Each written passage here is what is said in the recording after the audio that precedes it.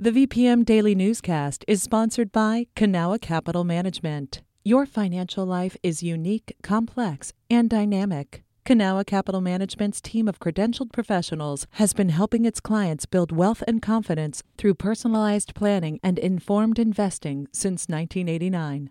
Learn more at cancap.com. That's KANCAP.com. I'm Benjamin Dolly, and this is the VPM Daily Newscast. A bill that would have reduced the punishment for assaulting a police officer failed to pass a House panel yesterday. Right now, the crime is a felony that comes with a mandatory 6-month jail sentence, even in cases where the officer wasn't injured. Whitney Evans reports. Democratic State Senator Scott Sorovel says the felony charge of assaulting a police officer in Virginia is overused and abused and falls hardest on people who are mentally ill. This is the only crime on the books that I'm aware of where the same person is the victim, the lead investigator, the lead witness, and the charging police officer. Sorovel says people are sometimes charged with a felony for spitting at, or in one case, launching an onion ring at an officer. While Democratic Delegate Jeffrey Bourne said he agreed with the concept of the bill, he thinks it wasn't quite ready to become law. I'd like to get us to a place where we can vote on a great bill that eliminates the mandatory minimums, really captures the essence of what we all know is happening. The committee voted against the bill, opting to have the State Crime Commission study it. Whitney Evans, VPM News. Following concerns about the accessibility of the new registrar's office in Richmond, GRTC announced a new shuttle service to the office starting today. Shuttle vans will pick up voters at 2 bus stops, one near City Hall and another at the Science Museum.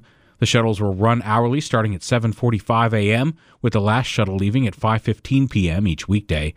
Speaking at a press conference Tuesday, Mayor LeVar Stoney reinforced the city's commitment to accessibility. Every voter who needs a ride to the polls needs to access the polls early, before November 3rd. We're going to be there to get them there.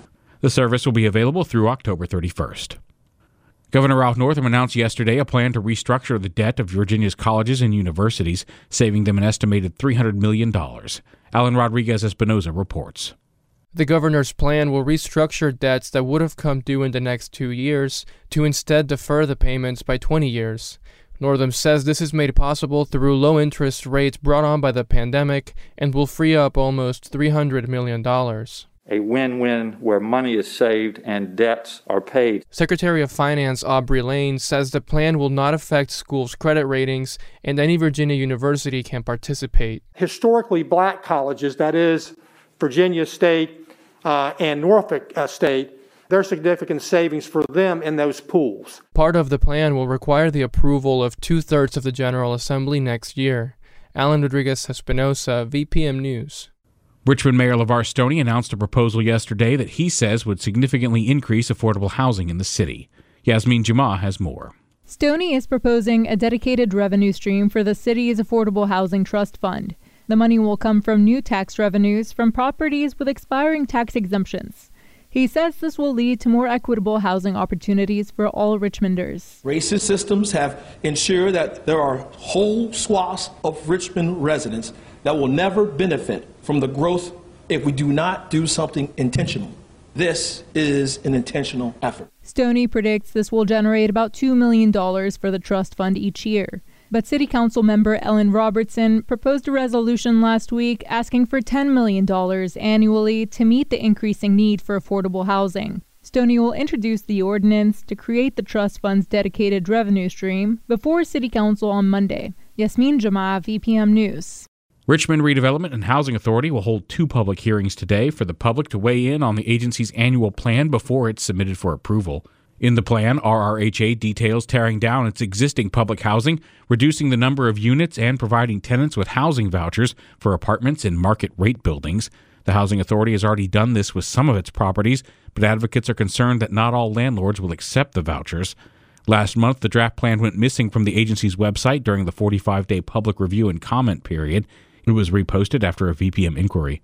The 2 public hearings will be held virtually today at 11 a.m. and 5:30 p.m. For more information on the plan and how to participate, visit rrha.com/news. The Richmond School District is moving forward with its emergency child care sites after the superintendent got the green light from school board members on Monday. Richmond schools will contract individually with each child care provider. So far, these include the Richmond YMCA, the Richmond Behavioral Health Authority, and the Peter Paul Development Center. School board member Dawn Page approved of the draft contract. I thought it was very detailed. It addressed a lot of the concerns, questions that we had. So again, we cannot delay this because our families are depending on us. The district aims to provide childcare for 500 students. The city has called on RPS to have the sites up and running by the end of the month.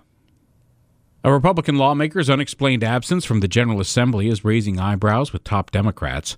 The Richmond Times-Dispatch reports that Delegate Tommy Wright's aide told the lawmaker's church that he tested positive for COVID-19 last month. But Democratic Speaker of the House Eileen Fillicorn says she wasn't informed of that result. In a statement released Tuesday, Fillicorn said she's deeply disappointed with House Republicans for not sharing information about Wright's absence. She says lawmakers could have been exposed to the virus when they met in person at the beginning of a special session last month. Wright has resumed attending virtual sessions. He did not respond to questions from the Times-Dispatch over his absence. With the total number of COVID-19 deaths surpassing 200,000 and flu season coming, medical experts are concerned about what they call a twindemic. Charles Fishburne reports.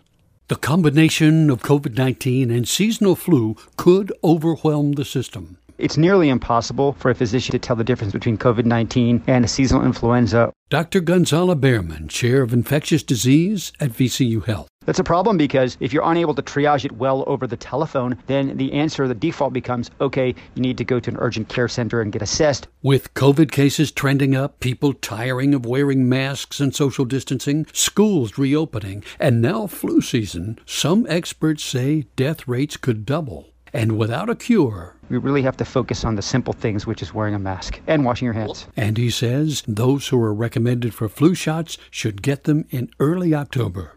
Charles Fishburne, VPM News. Chesterfield County residents can get a free flu shot this week.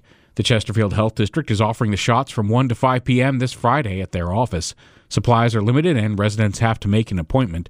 Applicants must be over the age of 18. Participants will be screened for COVID-19 symptoms before getting the vaccination. Face coverings are required. To make an appointment, call 804-318-8207.